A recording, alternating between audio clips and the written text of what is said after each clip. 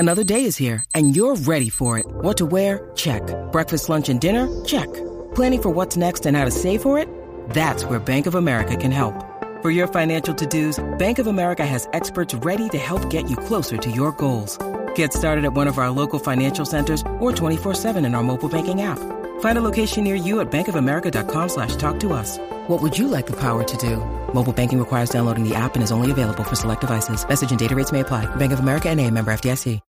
When you need mealtime inspiration, it's worth shopping Kroger, where you'll find over 30,000 mouth-watering choices that excite your inner foodie. And no matter what tasty choice you make, you'll enjoy our everyday low prices, plus extra ways to save, like digital coupons worth over $600 each week. You can also save up to $1 off per gallon at the pump with fuel points. More savings and more inspiring flavors make shopping Kroger worth it every time. Kroger, fresh for everyone. Fuel restrictions apply. You're listening to the Cricket Podcast.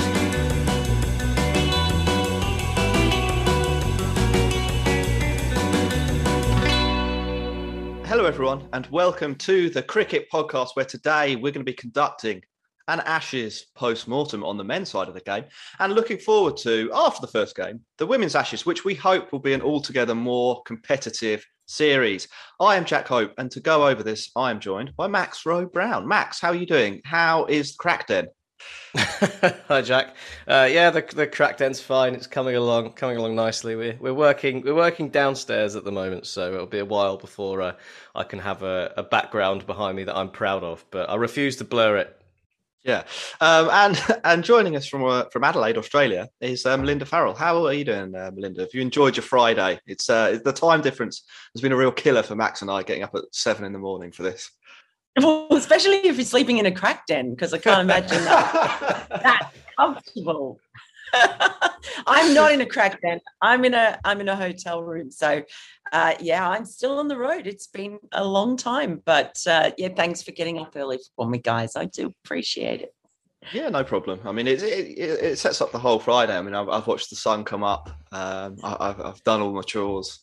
It's nothing but 8 hours of work to look forward to. Onwards and upwards. Yeah, Max, what are the listeners for our messages before we get into the cricket? Yes, thank you for reminding me of that slip of the tongue last time. Listeners for the messages, please do follow and subscribe to the channel on YouTube and click the bell icon so that you can keep up to date with everything we're doing. Follow us on Twitter and Instagram at The Cricket Pod. And if you want to support us on Patreon, then go to patreon.com/The Cricket Pod, where we've revamped our offering for listeners. So I think we'll be doing some sort of exclusive shows and maybe a bit of Q&A and all that sort of thing. So, check those out. And exactly. You can vote in our Okay, I will. Thank you. Yes. Well done, Max. You've got another customer.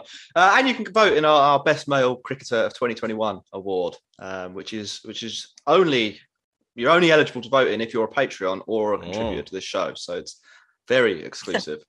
Very, very exclusive.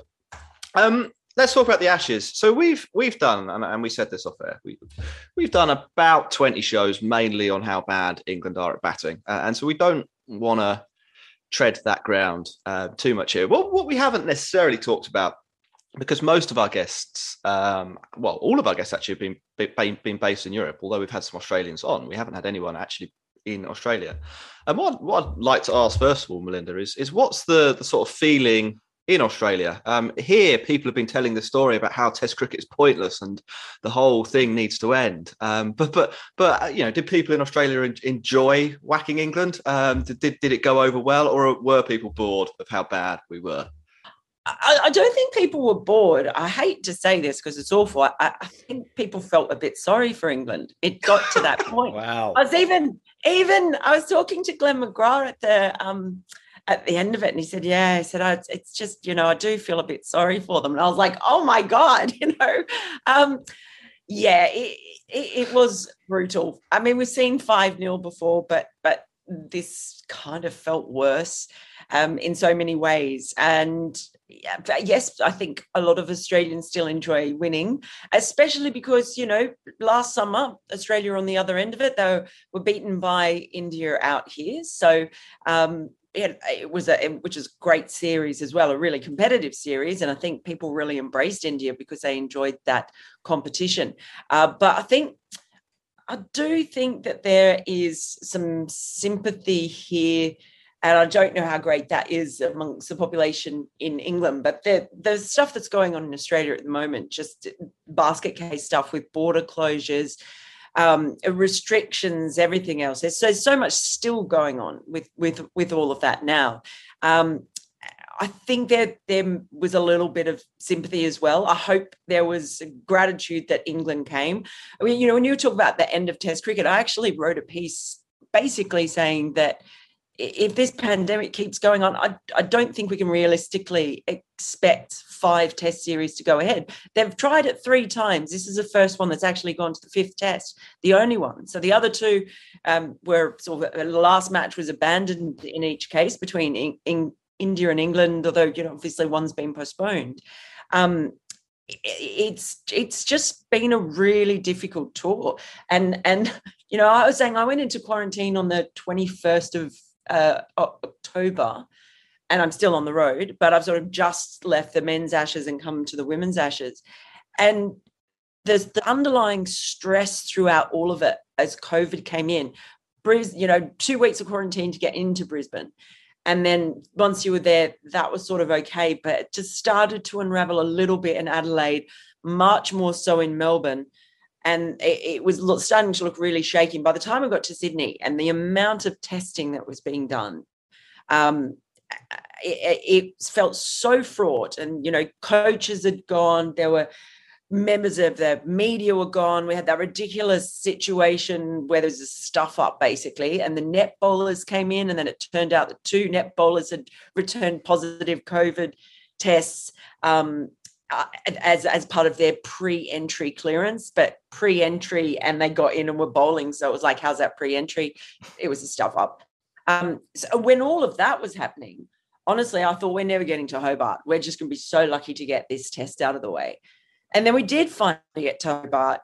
But all of this stuff that was going on behind it was just this anxiety. And I know I was explaining this to you before, but few people might have read this, but it was at the point, certainly for England in Sydney, where everyone was pretty much getting tested every day.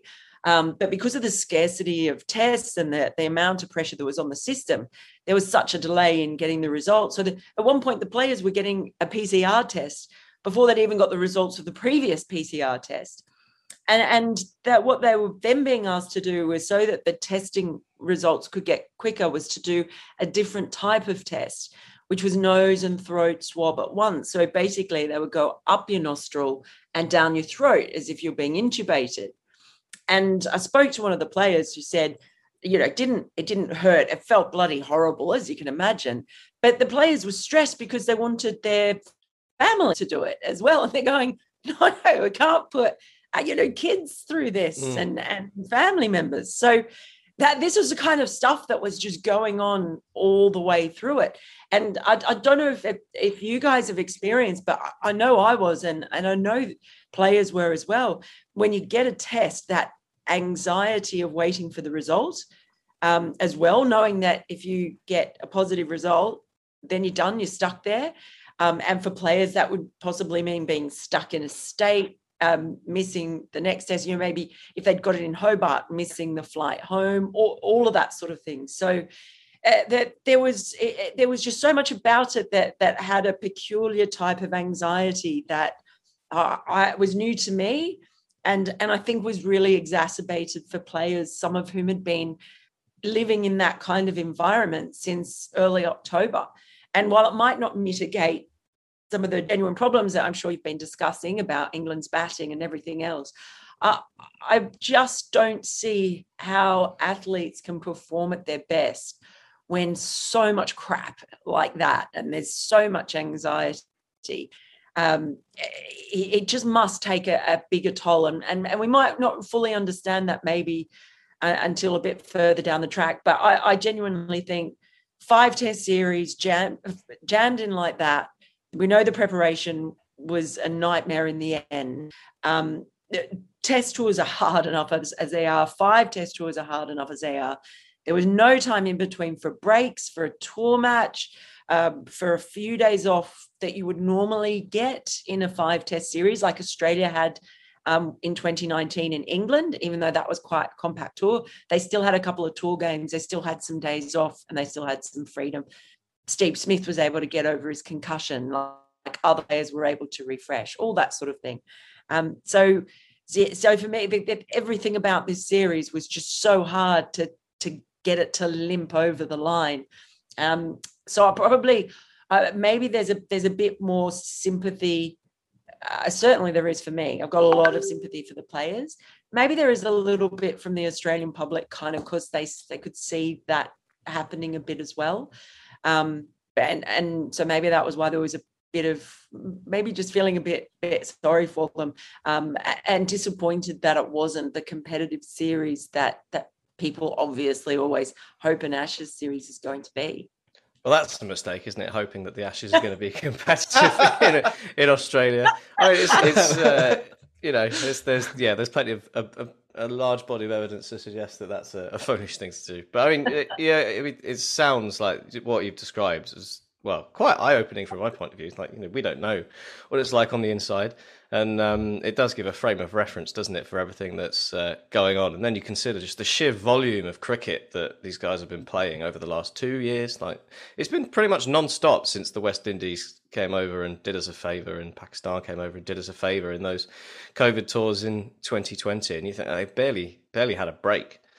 Well, in Australia, just look at Australia in comparison. I mean, they'd played some white ball cricket, yes, but with a lot of different players as well. They'd played 4 tests last summer, and that was all they'd played in 2 years. So half of them pulled out of the 100 in the IPL because for bubble fatigue reasons, and then you go win a World Cup, smash the Ashes. It's all right, isn't it? That's the formula, isn't it? That's the formula.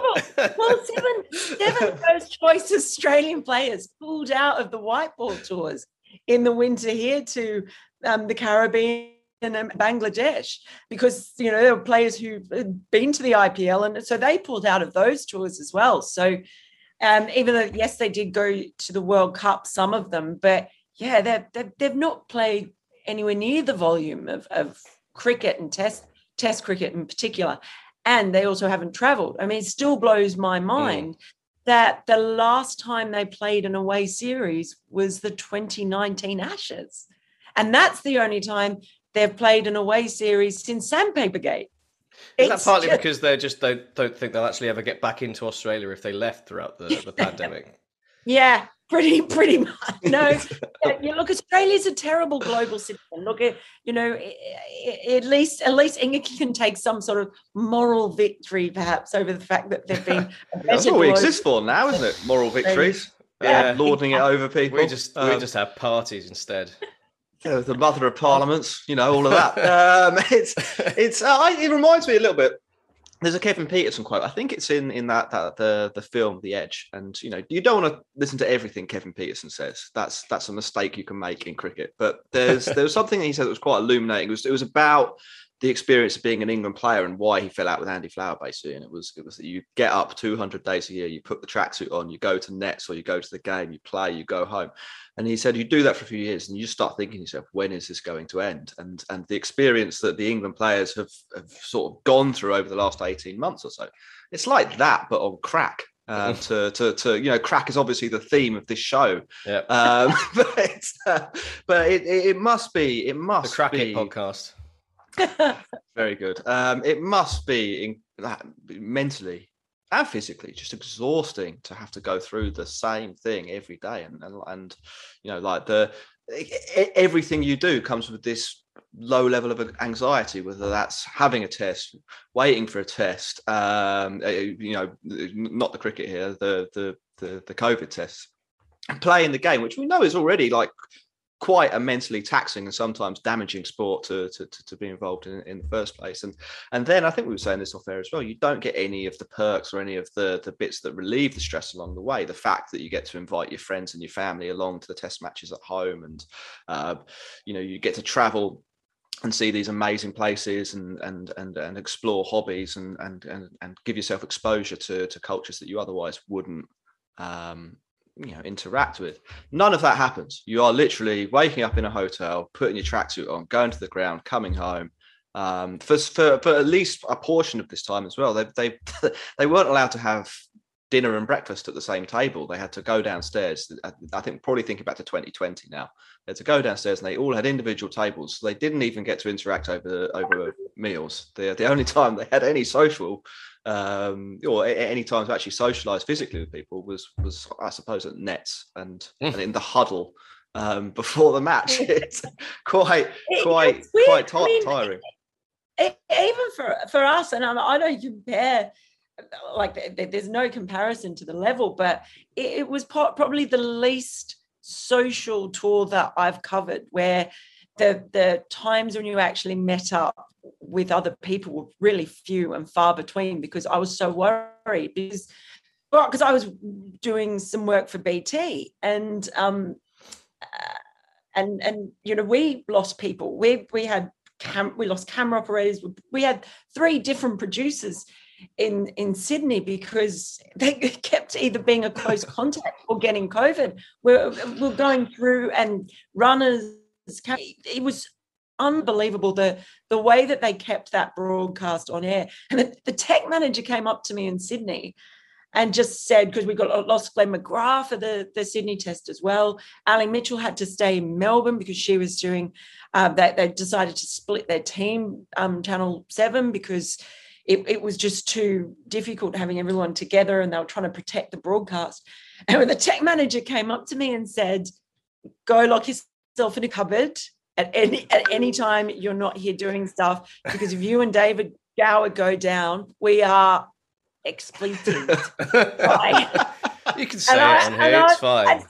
If I wasn't already on edge, I can tell you I was then. And I wouldn't even go in the press box until the match started. I was basically going from the nets to my hotel room and like get Uber Eats, whatever it was, because I wouldn't go out and get any food. And I was just doing, I was nets, hotel room. And then when we were in the press box, it was press box, hotel room.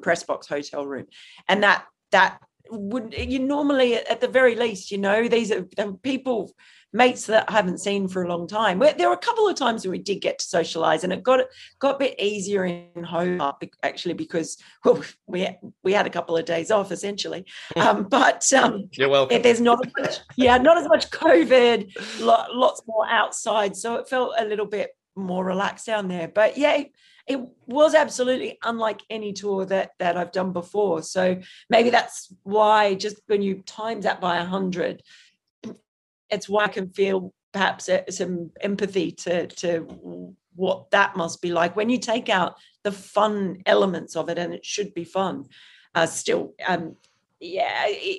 must be difficult. And then when you're getting battered and you're getting held responsible for all the ills of English cricket. Everything from they're using too many wangers in the nets to, I don't know, the county championship not being in August. Darren Stevens all of it existing. is fault. Yeah, I want to get Darren Stevens on the show and ask him why he's killed English cricket, Max. I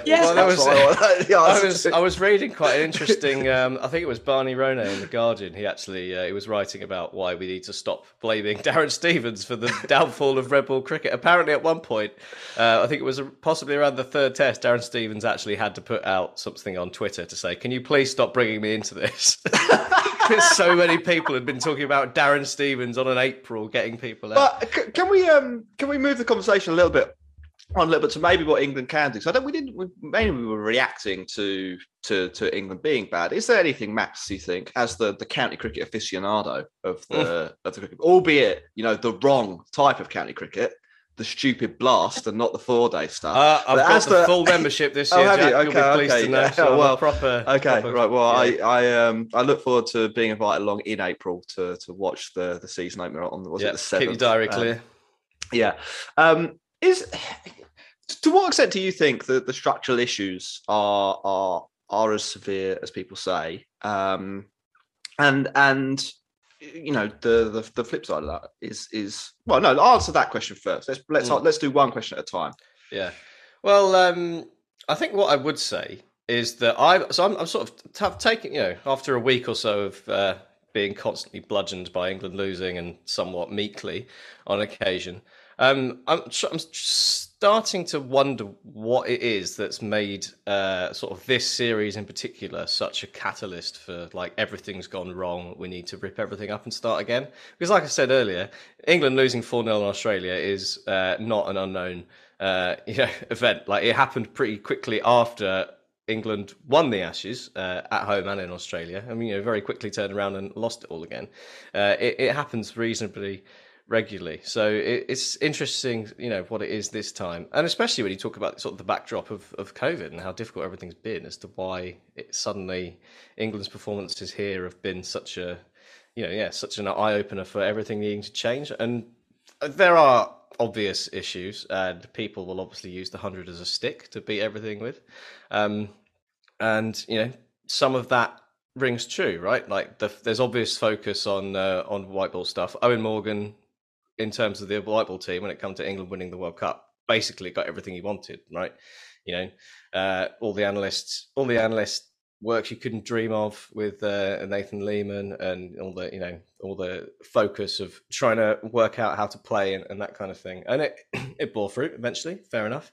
And I don't think the Test team gets that kind of input, does it? You go back to blaming the county championship for everything, but ultimately. Maybe don't play some of it in April. Maybe try using a different ball. Those are things you can try, but I don't think ripping it up and starting again is necessarily the problem. Like, we managed to get a decent Test team out of it not that long ago with ostensibly the same system, right? So I think some of it is going to be about the players. Some of that probably goes back to, what do you want to do when you go through? What are you focusing on? What's your skill set you're focusing on? Is it trying to be a Test player, or is it trying to be, number one white ball player in the world and go and get loads of money in the IPL? That's probably something you think about. Like, you do get quite a lot of money for being an England Test player. You do. Is there as much of an opportunity to do that? I suppose is the question, because you've got how many central contracts to bid for, to get for, and then how many T20 franchises are there in the world that you might be able to get, a reasonable amount of money from. So, maybe there needs some sort of incentivization kind of thing. But I mean, really, the very basic things that England need to do are not have a selector who selects all of the teams and coaches the teams for all of the types of cricket that England play, because that's obviously not sustainable. We've talked about that before. We know it just can't work, can it? Even if you're just selecting the Test side and coaching the Test side, that's probably too much anyway, let alone all the focus you've had on white ball cricket and selecting that side and all that kind of thing. Split them up, split up the red ball and the white ball, get a dedicated red ball coach, and get back to having different selectors, so that if you are going to go down England's route of, okay, here's Zach Crawley, there's something about him, I think we should put him in the Test side because he looks good. If you're going to not go with data because you don't think county championship averages mean anything, okay, that's fine if that's the approach you want to take. But you can't do that and have a man who's the selector and the coach who's with the team the entire time, because you can't go around county championship looking for people who you think have something about them. So the approach that England take is kind of logically opposed, really, I suppose, to what they're trying to achieve. So I think that would be a starting point. Like, let's not rip everything up at once. Let's try that for now, see if we get anywhere with that, and then maybe if we need to start thinking about deeper change and ripping things up and having whatever Aggers says about having 100 for the county championship or some strange theory like that. Try that if nothing else works, but let's do it a step at a time. Don't try that, even if nothing else works. Just pack it up before we start going down any of those routes. Well, that's so. A couple of points about that. I think are interesting is Australia have gone down that pathway before where, where say for example, where captain is a selector as well, because that's the other thing. So Australia, they've flipped back and forth on this whole idea. I think there's obviously that thing that, that the captain, should get the team that they want. And yes, that's in there. I don't know if the captain has to be an official selector to have his views really valued on what team he wants. But I do think it gives him a little layer of protection, perhaps making it easier with players, but also just a little bit of protection from the scrutiny for decisions as well. And I actually don't mind that, because I think that the captain has got enough pressure on all different things as well. Why give them the pressure of the added pressure of the title of selector as well? So I think they can still have their views obviously held. I mean, Pat Cummins is going to have his views held on who he thinks should be in the team. I can certainly tell you Tim Payne did.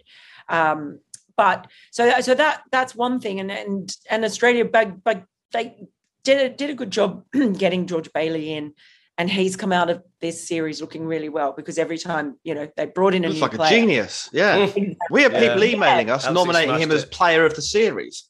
Yeah, I've heard that a few times. Yeah, and it's not just the picks, is it? As well, it's you brought in like Joe Richardson, took a fifer, and then be like, oh, thank you very much, done your job. Scott Boland, step up. But that's what was really good, was that I think the communication, and perhaps because that's a thing where, because George is more recently retired, has really good relationships with the players and understands where the players are coming from.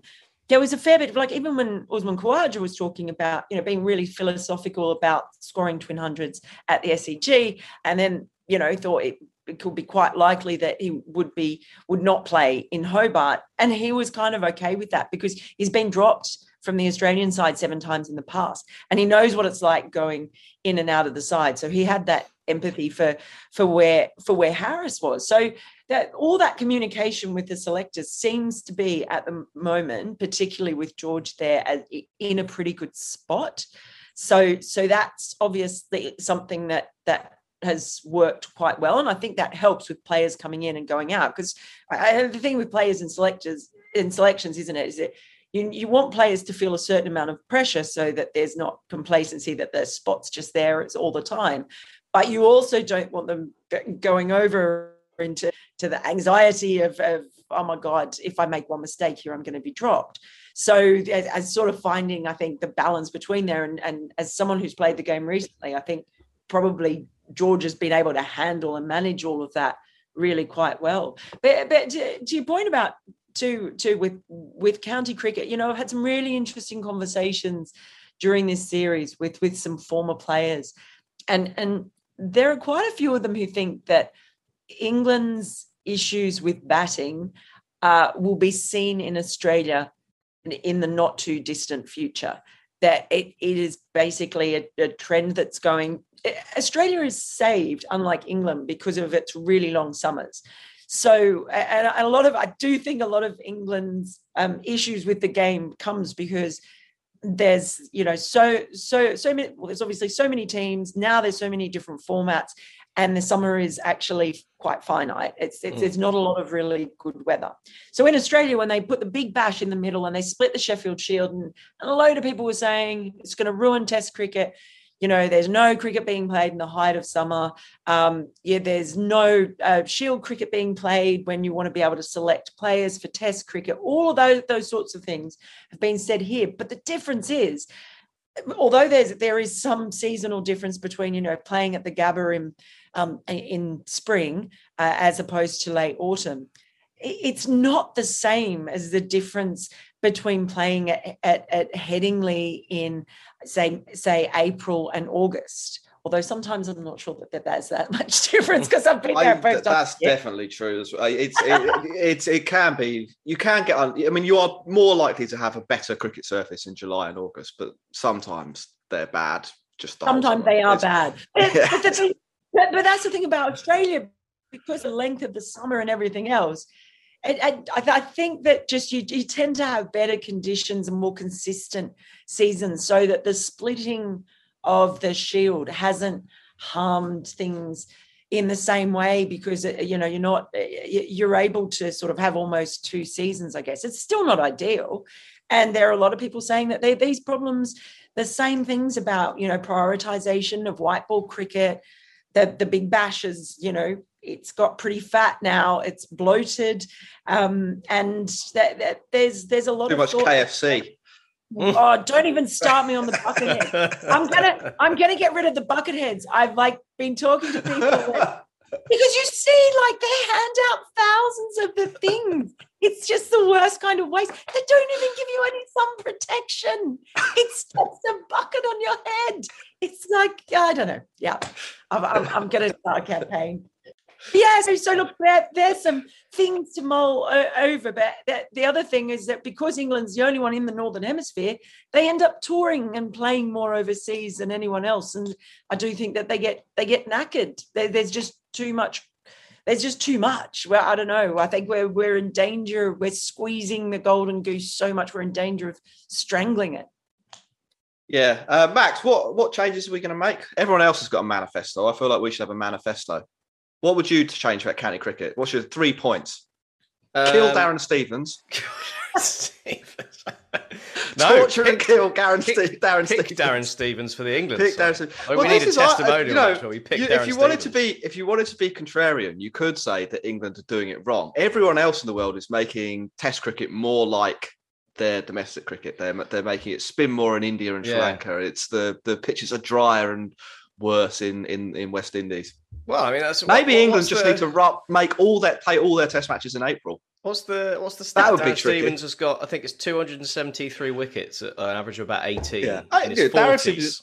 Is definitely not the problem. He's a good player. Yeah. He's a good player. He's a good batter. He's a good bowler. Well, that was the other thing in that article I read. There's definitely nothing detrimental about having him in the WhatsApp group about how difficult it is to play in England called Steve-O's Going to Get You. Getcha. Yeah. And he got Marnus Labuschagne out twice and in the county championship this year. So, England aren't the only people struggling with the Darren Stevens Dibbly Dobblers. I mean, they do need to play more of it in the summer. I mean, that's clear enough, isn't it? Because it isn't, necessarily a great experience playing county championship in April. I mean, we spoke to Chris Nash on one of the after one of the days of the Test cricket, and one of the things he was saying was just like, it's shit going and playing a game of county championship in April. It's not fun. You don't want to do it because, well, for obvious reasons, it's cold. It's stupid. Rob Keane had a column that I thought was really interesting about the quality of pitches as well.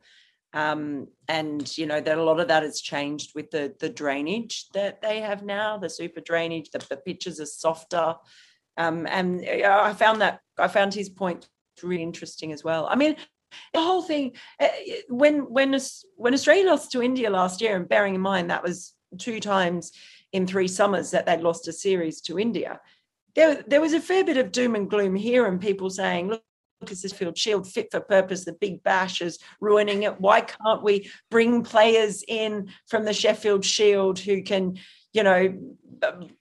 bat against these, essentially, India's B team that was brought in because of the injuries that happened early in the series. So there is something in, losing a big series where it is all doom and gloom, and sometimes you might just have to just let the dust settle a little bit too, and just sort of see how much of this is coming from the hurt, where we just want to, throw arrows or fire arrows at everybody, and what is the long-term solution, and there will be changes. I'm sure there will be, I think, because this loss was so big that I'm sure it'll cause some ramifications in the short term and possibly the long term. And maybe it needed to be really bad. That was the other thing we said. Maybe in the end, maybe it had to be bad, because if they'd ended up winning in Hobart, for example, then it would be really easy to go back and say, well, they did win 1 test and they came back and they showed some fight. Yeah, well, what was the stat you said, Jack? If we'd won in Hobart, it would have been England's best series down. It would have been the joint second best series in our lifetimes. Yeah. Yeah, exactly. So, yeah, maybe. And they actually nearly got to the point where they were favourites, I think. I mean, the bookmakers were saying they were favourites on the Sunday morning our time. Yeah, they obviously don't watch enough cricket. Well, yeah, but they were 70 for no loss, and it was like, come on, there's 200 with 10 wickets. This is all out 56 runs later. It was unbelievable. It was unbelievable. But, Australia had a really awful loss there to South Africa. I think that was the last time a test was played, when Kyle Abbott ran through them and took... Yeah, but I mean, that was sort of... Who was playing then? Like Peter Neville and Adam Voges, so it's a very different Australia side to... Yeah, but there were a number of players like Nick Maddison, Callum Ferguson came in for one test. Then they were all dropped. Australia dropped loads of players. And it was like that was meant to be the nadir and the real bottom. And James Sutherland, the CEO, basically walked into the dressing room and gave them all what for. And it was seen as like, really bad time for Australian cricket. So it's funny that things can shift around a bit, sometimes quite quickly. So hopefully it does for England. Yeah, I'd like them to. The only thing I'd like is them to try a different ball earlier in the season. Yeah, I don't think the combination of difficult pitches and very, very difficult ball help in April, May, and September. So maybe just try a Kookaburra for them. Yeah, well, Australia started doing those rounds in the Sheffield Shield with the Duke ball. Really, really funny because I remember doing the interview with Ricky Ponting. God, I sound like such a wanker name dropper, but I remember I remember it really clearly. Me and Ricky, we were having a beer. No, wasn't an interview. I was around his house actually with family barbecue. No. But we were doing a post-match piece at Trent Bridge, and after the disaster of Trent Bridge for Australia, after the wonderful exploits of Stuart Broad, Ben Stokes et al. And he went on this massive rant in this interview that we did, this sort of post-match analysis piece.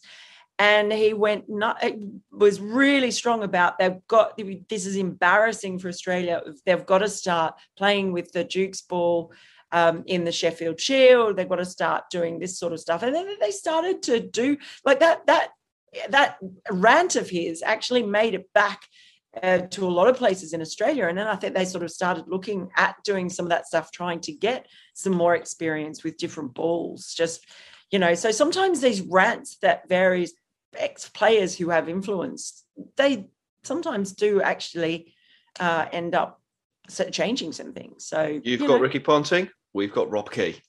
It's the problem solver.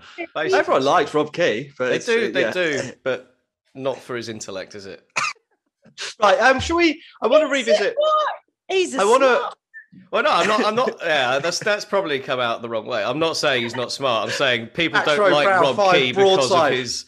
People don't like Rob Key because for the genius quips and things. They like him because he seems like a nice guy and is one of the people. Chap. You go down to the T20 finals there, and Rob Key's coming along doing his bit for Sky and goes and he got up. Well, I was there. He went and got all the balls off the stewards that they'd confiscated that people had dropped on the pitch and just started lobbing them back into the crowd. That's why people like Rob Key, because he's the good guy. He is a good guy. I imagine Ricky Ponting doing that. Yeah. Maybe.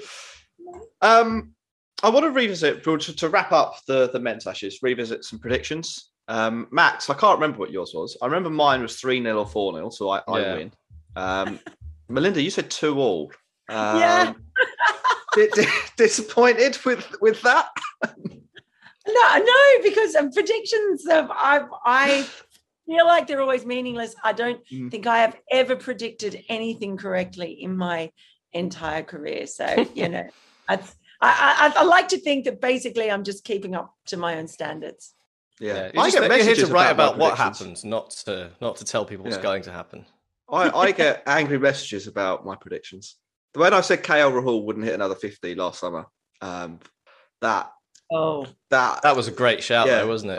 It was, but it made me infamous in certain circles of a very specific part of cricket Twitter. And the other thing I wanted to quickly get your thoughts on was player of the series, Max. If you were to pick one person. So that's difficult because I think because for so many, Scott Boland won the official one, didn't he? No, it was Travis Head. Oh, did he? What did Scott Boland win? Travis He Head, won I think, something. won player of the series because he was the top scored run a lot of scorer runs, in the series, and I think Travis Head probably does take it for me, just because of, especially from, in comparison, we'll remind everyone again what I said before, that I didn't really expect him to do anything. Yeah, you did. It's for where it came from, and that, forgettable cricketer Travis Head. Yeah, him in the side, it was a question between him and Khawaja, wasn't it? Like, that was a selection issue, and he comes out and stamps authority with 100 in Brisbane, and then backed up with another one later on. So I think Travis Head probably does take it for me, and those runs were important as well. They were, they took the game away from England. But I mean, so many Australia players did well in that series. I mean, the bowlers in particular. So it's a tough one to choose. But yeah, Travis Head, I think, probably for me.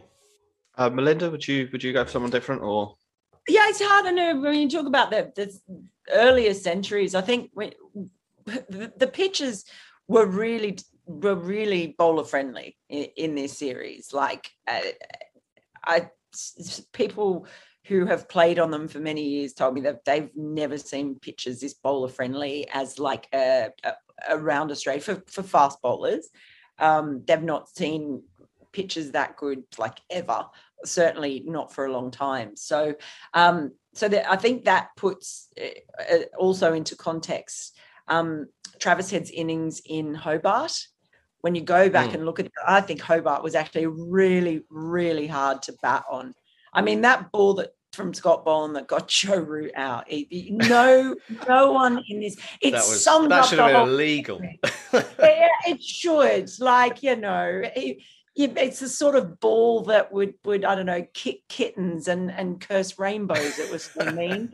And there was nothing, But so I think that puts perhaps Travis Head's performance into some real context there. It's as I say, it's about his game. I thought Mitchell Starc had a brilliant series, and possibly I want to say it's his best series, and maybe it was sort of helped a bit having two pink ball games helped, but the fact that he played as much as he did, and the runs that he scored as well, they probably weren't as valuable as the runs that Travis Head scored in the context of the match. Or they were valuable, but they not quite as valuable. But I thought he had a really, really good series as well. And the way he went in the end, like the other one who was one of the MVPs was Cameron Green, and it was a real coming of age, the old coming of age series. But it really was for him. It was a series where we'd seen his bowling do well, we'd seen his batting do well. We saw all of it come together in what I think is almost a frightening package for the future. If he stays fit and keeps getting better, then he's a really incredible player. Yeah, he's a pretty tasty player. Yeah, I'm going to say Scott Boland. I just he only played 3 of the tests, but. It's a good story, isn't it? Would he get 18 wickets at 10 or something like that? And it's a great average story on soccer. 9.8 in the end or something. Ridiculous. Yeah. As Cameron, who comes on the podcast, would say, he was bowling against England's Make-A-Wish Foundation batting lineup. But what a wish, if that was what he wished for. It was such good fun. And it was sort of, at times, it was nice that it was happening. It was one of those occasions where you were like, oh, well, if we are going to lose 10 wickets for 56, at least that guy got some of them. So there's that. Max, the only thing we haven't touched upon is Joe Root and the boys having a beer. Do you have anything to say on that? Grow up, everyone. Grow up. What a ridiculously blown out of proportion story that was.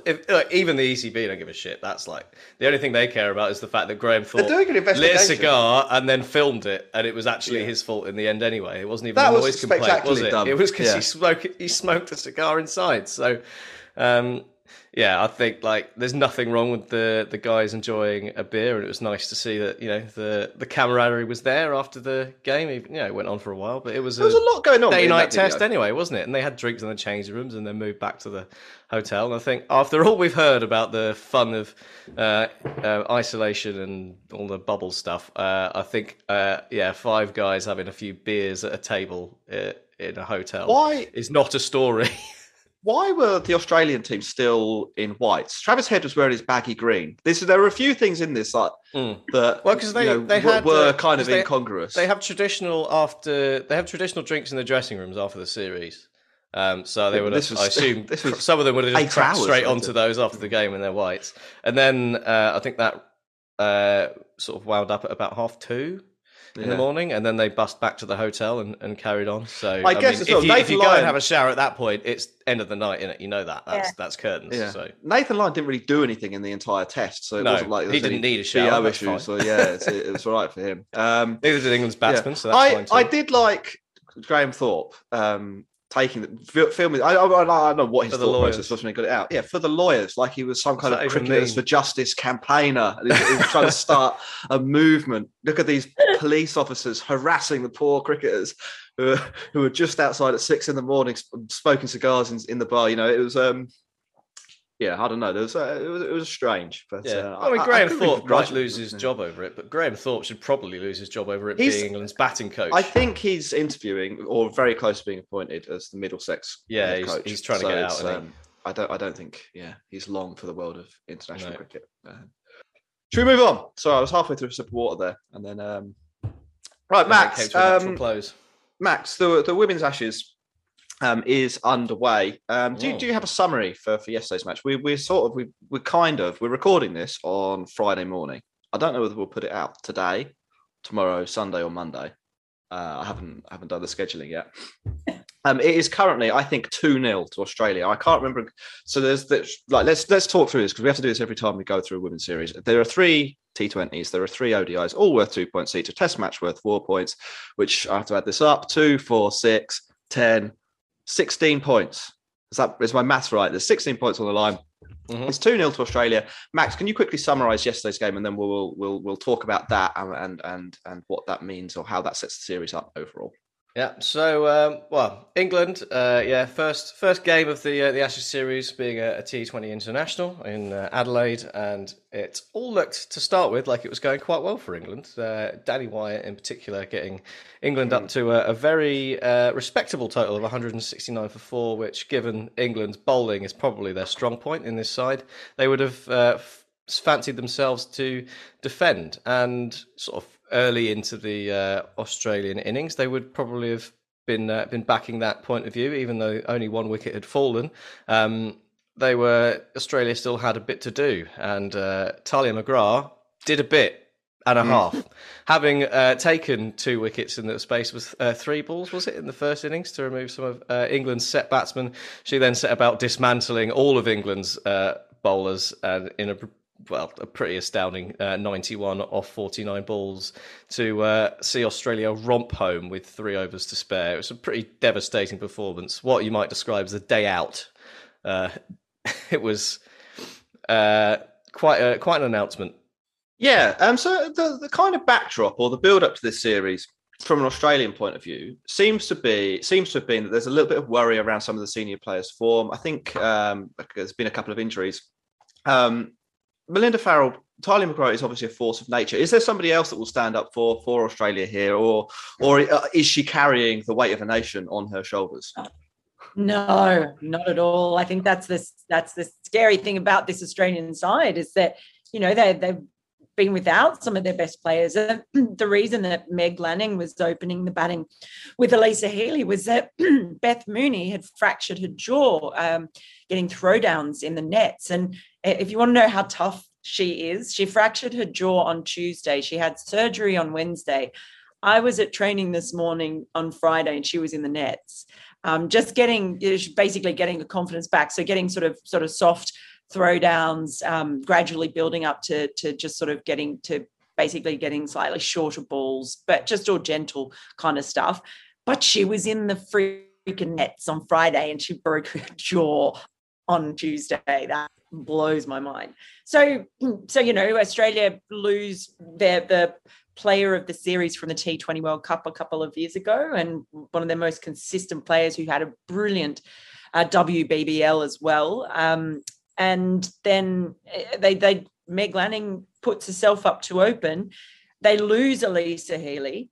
But then Tahlia McGrath, she's a heck of a cricketer. She really is. She's sort of been on the scene now for a little while, and she had a really good series against India, so about 6 months ago. I lose track of time, but recently, and she played really well in that series as well. Had a bit of an up and down WBBL, but there's been no doubt about her all-round capabilities. And it was one of those nights. I asked her, has this ever clicked for you in a game like this where just everything came together? And she said no, it hadn't. So that was really, her bowling was so important because you're right. England had 2 set batters in Nat Siver and Danny Wyatt, and they were batting beautifully. I mean, that was a record target set by England against Australia. And 17th over, you've got 2 set batters ready to take England home. And then all of a sudden she comes in and bowls 2 Yorkers, bang, bang. She's set up, but she doesn't even bowl Yorkers really well. She tries to practice them, but she's always... It's so annoying, isn't it? You get someone like that who just comes in and bowls 2 perfect Yorkers. I don't really bowl Yorkers very well. One of them has a bit of outsweep. Like, come on, man. So that just changed things, the complexity, I think, of that innings, because with those 2 still at the crease, England might have added another 20 runs. But yeah, her batting. There was. We should have just meant that she'd have scored 100 instead of 91. Well, that's Meg Lanning's fault. She selfishly scored too many runs in the last couple of overs. I think it's great. Denied a century. But there was one, like this flat batted pull shot she played. There was so many, timing, power. She's got the ability, uncanny, to just split the field wherever she goes. There was one just flat and pull shot for 6 that was just brute force as well. So, but what she did helpfully at the end, she did helpfully give some advice to England when we spoke to her after the match about how to get her out, because she's not been out. That's her third T20 national. She doesn't have an average. No. Because she hasn't out yet. So we are sort of 177 for none. Yeah, amazing. We asked Tammy Beaumont about that. She's like, yeah, well, hopefully we'll give her an average in this series. Probably a pretty high one. And then when she was asked, how would you get Tahlia McGrath out in a T20 international? And she said, anything short, anything wide and short, I'm rubbish at. And full tosses, I'm rubbish at them. Oh, I can't believe I just said that. And she's just so, she just sort of said, she knows what she's doing. She's playing an absolute blinder there. Come on. Short and wide and full tosses. Yes, please. Get my eye in next time. It was really funny. No one's falling for that. Amazing. But, there was before that, there was all the talk of Elise Perry being left out, which still seems probably inconceivable to a lot of people. But her batting in T20s just hasn't probably been aggressive enough with a high enough strike rate for a while now. And Australia have got some other more aggressive options. Dinosaur. Yeah. Oh, no. Yeah. Well, yeah. She'll be back for the ODIs and the test, of course, I reckon. But, we might be getting our first glimpse of a post-Perry era. Possibly. I was going to say, I think it's quite an interesting series from both points of view, because it feels to me in the last, say, 5-10 years that Australia started to take women's cricket a lot more seriously than everyone else, professionalised it and got very good, started to beat England. I think England won the first 2 points-based series, and then Australia have won or retained all of the series since. And I think we've seen something similar over the last 2 years, probably in England. It's had a much higher profile. Obviously, the 100 helps massively on that front. But I think there are basically a bigger pool of professional women's cricketers to pick from. And I think maybe, or from an England point of view, I was sort of hoping that this might be where we start to see them be a little bit more competitive with the Australian side, who I think have dominated recently.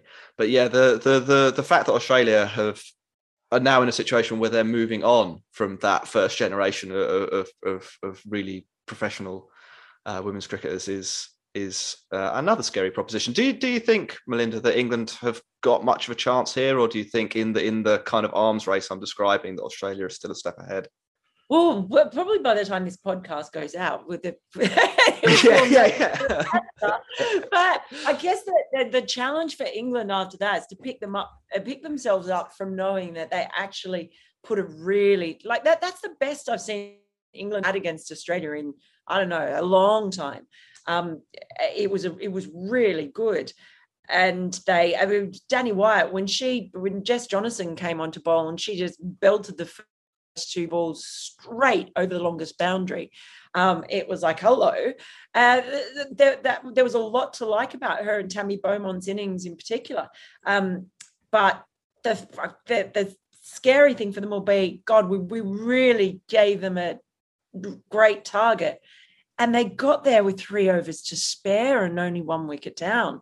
So that's, I think, going to be the hardest thing for England to go, right, we can't let ourselves get spooked by this, because once you do, then it goes down. That there will hopefully for England be times when they will find some, weaknesses in the Australian lineup. They certainly found some weaknesses in the bowling, and that's a good place to start. So they were able to do that. They're just got to find a way to get Meg Lanning and Tahlia McGrath out. And they've got some really good bowlers. I'm a massive fan of Sophie Eccleston in particular, and others as well. So look, it's a long time. They both had series against India last year that I thought were quite a similar level of competitiveness. They both won, England and Australia, against India, but also there were times when India did really well against them. And I wondered if that might be a little bit of a gauge. But yeah, look, we'll see. Australia have just come off a big WBBL season that finished a couple of months ago. And their one-day competition as well. So there's a fair bit of cricket that's sort of been played. So they should be in a good spot. And they desperately want to win that World Cup, because that is the one big piece of silverware missing. Can we ask for a prediction? I hate you guys so much. Oh my God.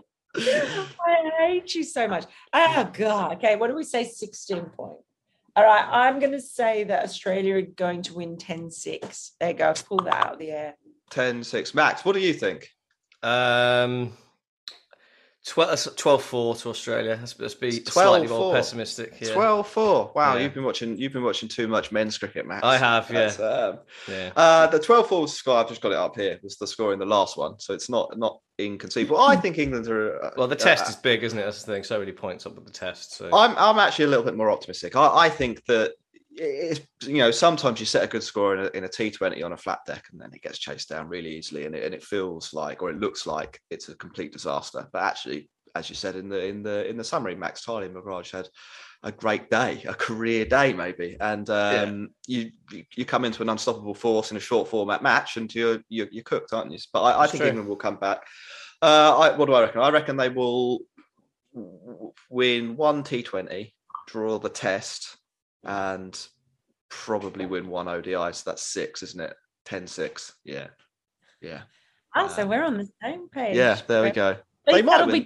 That means you've got your prediction wrong, because you've agreed with me. Right, we are going to wrap up this episode of the Cricket Podcast. Thank you for joining us, Melinda. Is there anything you want to plug, or let people know where they can find you? No, so don't people know who I am? No, I'll be writing a lot of stuff for Sporting News. I've still got the YouTube channel. It's just basically I've just had too much on to be to have been doing as much as I would like to have been doing on the YouTube channel, but we're still around. But definitely sporting news. I'll be writing a lot of stuff for them and hopefully getting over to England very soon. Yeah, good. It won't be long. Things are all normal here. The Prime Minister got in a bit of trouble. Cancel COVID. All you need is a prime ministerial scandal to end all restrictions. It's very easy. No, don't worry. We have our own here as well. No, I'm hoping that I will be over there in a few months' time. So any beers that you owe me for doing this podcast is ready. Cash them in. Yeah, no problem. We look forward to it. In the crack den. It might be less of a crack den by then with any luck. It's been a crack den for quite a long time, Max. Thank you very much for listening. We can be found at The Cricket Pod on Twitter and Instagram. In the show notes, you can find a link to our Patreon, patreon.com/The Cricket Pod. Head over there, join our merry bandwagon of people who donate money to us. Max, I think that's everything. Do you want to say goodbye? Goodbye. Sports Social Podcast Network.